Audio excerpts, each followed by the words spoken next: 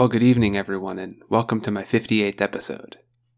Tonight, I want to take a look at Isaiah chapter 13. So, the first 12 chapters of Isaiah were largely descriptions of God's judgment against the southern kingdom of Judah and, to a lesser extent, against the northern kingdom of Israel. Chapters 13 through 23 are shifting the focus off of Judah and Israel and onto the pagan nations. The pagan nations are next to incur the wrath of God. The first message that Isaiah has is for Babylon. That is the thrust of Isaiah 13. It is called an oracle against Babylon. It's important to know that Isaiah is speaking this message long before Babylon even ascends to power. At the time period of this chapter, Babylon is still part of the Assyrian Empire. So Isaiah is prophetically describing what will come to pass in the future. There's a couple of things that you should know about ancient Babylon. During the height of its power, it was a wonder to behold. The cutting-edge advancement of their technological prowess would often cause captive foreigners to convert and worship Babylon's state-sponsored god Marduk. Basically, these captives would be brought into the city and they would be so shocked by the power and luxury of Babylon that they believed Marduk must be the most powerful god. Notice the similarity in how secularists have built up a religious belief system around the Enlightenment and science today. Babylon was so powerful that Marduk must have been able to answer our greatest questions. The Enlightenment is so powerful that science must be able to answer our greatest questions. Same mistake, different century. Okay, so Babylon was also the location where human beings rallied against God in the Tower of Babel story way back in Genesis 11. Revelation chapters 17 and 18 use Babylon as a symbol of God's enemies. Babylon was powerful, proud, and oriented against God. But God gave them a warning regardless of their irreverence. Let's open up that warning with verses 1 and 2. Isaiah, son of Amoz, received this message concerning the destruction of Babylon. Raise a signal flag on a bare hilltop. Call up an army against Babylon. Wave your hand to encourage them as they march into the palaces of the high and mighty. So, we see right away that this is a message given to Isaiah by God regarding the judgment of Babylon. Babylon's judgment is also detailed extensively by the prophet Jeremiah in chapters 50 and 51. God's saying that he's going to call up an army against Babylon. This army would belong to Cyrus the Great of the Achaemenid Empire, also called the First Persian Empire. You can imagine that Cyrus might not feel too confident about taking on the superpower that is Babylon. But listen to what God has to say about it. This is what the Lord says to Cyrus, his anointed one, whose right hand he will empower. Before him, mighty kings will be paralyzed with fear. Their fortress gates will be opened, never to shut again. This is what the Lord says. I will go before you, Cyrus, and level the mountains. I will smash down gates of bronze and cut through bars of iron. And I will give you treasures hidden in the darkness, secret riches. I will do this so you may know that I am the Lord, the God of Israel, the one who calls you by name. So, clearly, God has chosen Cyrus and the Persians to be his instrument in exacting judgment against Babylon. This brings us into verses 3 through 5 of Isaiah. I, the Lord, have dedicated these soldiers for this task. Yes, I have called mighty warriors to express my anger, and they will rejoice when I am exalted. Hear the noise on the mountains. Listen as the vast armies march. It is the noise and shouting of many nations. The Lord of heaven's armies has called this army together. They come from distant countries, from beyond the farthest horizons. They are the Lord's weapons to carry out his anger. With them, he will destroy the whole land. God is arranging this army from the countries that make up the Persian Empire. The Bible says that God is in control of the world stage and that he is sovereign over all governments. The implication is that no individual rises to power without God's control over the situation. Now, there's a major point that needs to be made here. After the 2016 election, half of the United States was bent on seeing the failure of the incoming president. Before that, nearly half wanted nothing more than the failure of his predecessor. Being under a government is a lot like being the passenger on an airplane. Even if you loathe the pilot, you should be praying and working for his success. The only exception is if this work requires you yourself to breach God's commands. Paul is pretty clear about this in Romans chapter 13, verses 1 through 7. Everyone must submit to governing authorities, for all authority comes from God, and those in positions of authority have been placed there by God. So, anyone who rebels against authority is rebelling against what God has instituted, and they will be punished. For the authorities do not strike fear in people who are doing right, but in those who are doing wrong. Would you like to live without fear of the authorities? Do what is right, and they will honor you. The authorities are God's servants, sent for your good. But if you are doing wrong, of course you should be afraid, for they have the power to punish you. They are God's servants, sent for the very purpose of punishing those who do what is wrong. So you must submit to them, not only to avoid punishment, but also to keep a clear conscience. Pay your taxes too, for these same reasons. For government workers need to be paid. They are serving God in what they do. Give to everyone what you owe them. Pay your taxes and government fees to those who collect them, and give respect and honor to those who are in authority. Jesus himself says, "Render unto Caesar what is Caesar's, and unto God what is God's." You should be careful to prevent your opinions from getting in the way of this biblical injunction to respect and honor governmental authority. But given that injunction, you should always proceed with your eyes open and your mind at attention to determine whether or not leadership is requiring you to turn from God. Never choose government over God. Okay, let's move on to verses 6 through 8. Scream in terror, for the day of the Lord has arrived, the time for the Almighty to destroy. Every arm is paralyzed with fear, every heart melts, and people are terrified. Pangs of anguish grip them, like those of a woman in labor. They look helplessly at one another, their faces aflame with fear. These verses are pretty brutal. Judgment is no joke. The prophet Amos says, "What sorrow awaits you who say, 'If only the day of the Lord were here.' You have no idea what you are wishing for. That day will bring darkness, not light." Also in Ezekiel, "For the terrible day is almost here, the day of the Lord. It is a day of clouds and gloom, a day of despair for the nations." Sometimes I think modern people have a hard time understanding how this kind of punishment could come from a loving God. And to understand this, context is key. First, the people whom God brought judgment against were evil in word, thought, and deed. Ancient people were especially cruel. Torture was common practice, and these ancient empires used it to traumatize their people into obedience. If you turn on the news today, you won't have to wait very long to see cases of people whose hearts are given over to evil in this way. I mean, there are people walking around who have derived pleasure from inflicting the darkest, most painful day to another person's life. Years ago, 2 men broke into the home of a doctor. They raped and tortured his wife and his daughters in front of him.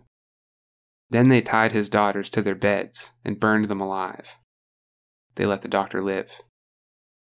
I mean, just imagine someone doing this to a person you love. Now understand that God loves your person even more than you do. Make no mistake, the dark day for evil and for those who do evil is coming, and it's coming at the hand of Jesus Christ himself. He is the gentle Lamb of God who sacrifices himself for those who might choose love and choose to be with him in eternity. Oh, but he is the terrifying Lion of Judah for those who choose evil. So, that's the first point of context that you need in order to understand God's judgment. The second point is that much of the time throughout Scripture, God is simply warning people of what the real-world consequences of their actions will be. I mean, if you jump off a building, you don't break the law of gravity. You break yourself and prove the law of gravity. That's what's happening in the rest of this chapter. God is warning Babylon of what will happen if they don't turn back from their sin. It breaks God's heart to see these things happen. And so he always tries to warn us and do everything he can short of forcing us to turn to him. We see this concept explicitly described in 2 Chronicles chapter 36, verses 15 through 17. This is God warning his own people in Jerusalem of what will happen if they refuse to turn from evil. The Lord, the God of their ancestors, repeatedly sent his prophets to warn them, for he had compassion on his people and his temple. But the people mocked these messengers of God and despised their words. They scoffed at the prophets until the Lord's anger could no longer be restrained and nothing could be done. So the Lord brought the king of Babylon against them. The Babylonians killed Judah's young men, even chasing after them into the temple. They had no pity on the people, killing both young men and young women, the old and the infirm. God handed all of them over to Nebuchadnezzar. That was God telling his people what they needed to do to avoid being conquered by Babylon in 586 BC. They refused to listen. Now, fast forward back to Isaiah warning about Babylon itself being conquered. Now, we know that God, out of immeasurable compassion, has warned Babylon over and over. So let's pick up in verses 9 through 10. For see, the day of the Lord is coming, the terrible day of his fury and fierce anger. The land will be made desolate, and all the sinners destroyed with it. The heavens will be black above them. The stars will give no light. The sun will be dark when it rises, and the moon will provide no light. These verses are describing the result of Babylon's iniquity. The heavens turning black, the stars failing to give light, the sun being dark, and the moon providing no light is an expression commonly used by the prophets to describe the convulsions of governments. This expression is used again in the Gospels of Matthew and Mark in reference to the second coming of Christ, so you can imagine that things will be quite destabilized when he arrives. For Babylon, that means the Persians and the Medes, who make up the invasion force under Cyrus, are coming. Verses 11 through 13. I, the Lord, will punish the world for its evil, and the wicked for their sin. I will crush the arrogance of the proud and humble the pride of the mighty. I will make people scarcer than gold, more rare than the fine gold of Ophir. For I will shake the heavens, the earth will move from its place, when the Lord of heaven's armies displays his wrath in the day of his fierce anger. Notice in verse 12 how it says, people will be more rare than the fine gold of Ophir. Ophir was a place known for its gold. It is thought to have been located on the southwestern coast of Arabia. Now, this idea of crushing the arrogance of the proud and humbling the pride of the mighty is directed at Belshazzar, who was the eldest son of King Nabonidus. You should know that Nabonidus played a part in weakening Babylon before it was conquered. He stirred up division among the people and incurred the hatred of the high priests of Marduk because of his worship of the moon god, Sin. Belshazzar was the final king of the Neo-Babylonian Empire. Belshazzar is the one who sees the writing on the wall in the book of Daniel. Listen to what it says in Daniel. "You are his successor, O Belshazzar, and you knew all this, yet you have not humbled yourself. For you have proudly defied the Lord of heaven, and have had these cups from his temple brought before you. You and your nobles, and your wives and concubines, have been drinking wine from them while praising gods of silver, gold, bronze, iron, wood, and stone, gods that neither see nor hear, nor know anything at all. But you have not honored the God who gives you the breath of life and controls your destiny." So, we see that Belshazzar, like everyone else who incurs God's wrath, knew what he was doing wrong and chose to do it anyway. His own people would pay a heavy price for this. Verses 14 through 16. "Everyone in Babylon will run about like a hunted gazelle, like sheep without a shepherd. They will try to find their own people and flee to their own land. Anyone who is captured will be cut down, run through with a sword. Their little children will be dashed to death before their eyes. Their homes will be sacked, and their wives will be raped. Look, I stir up the Medes against Babylon. They cannot be tempted by silver or bribed with gold. The attacking armies will shoot down the young men with arrows. They will have no mercy on helpless babies and will show no compassion for children." Horrible, horrible verses. But, unfortunately, the Bible reflects fallen reality. War brings out the depravity in people. In late 1937, over a period of 6 weeks, Imperial Japanese army forces brutally murdered hundreds of thousands of people, including both soldiers and civilians, in the Chinese city of Nanking. The horrific events are known as the Nanking Massacre or the Rape of Nanking, as between 20,000 and 80,000 women were sexually assaulted. Nanking, then the capital of nationalist China, was left in ruins, and it would take decades for the city and its citizens to recover from the savage attacks. Then, in 1943, Reserve Police Battalion 101 invaded and occupied Poland as part of Hitler's final solution. The men who made up the battalion were not Hitler Youth types, they were ordinary men. Their horrific acts included taking naked pregnant women out to the fields and shooting them in the back of the head. Then, in March of 1968, between 350 and 500 unarmed South Vietnamese civilians were murdered by a platoon of U.S. soldiers. These soldiers were young men who were thrown into one of the most horrible places on earth against their will and left to fend for themselves psychologically as well as physically.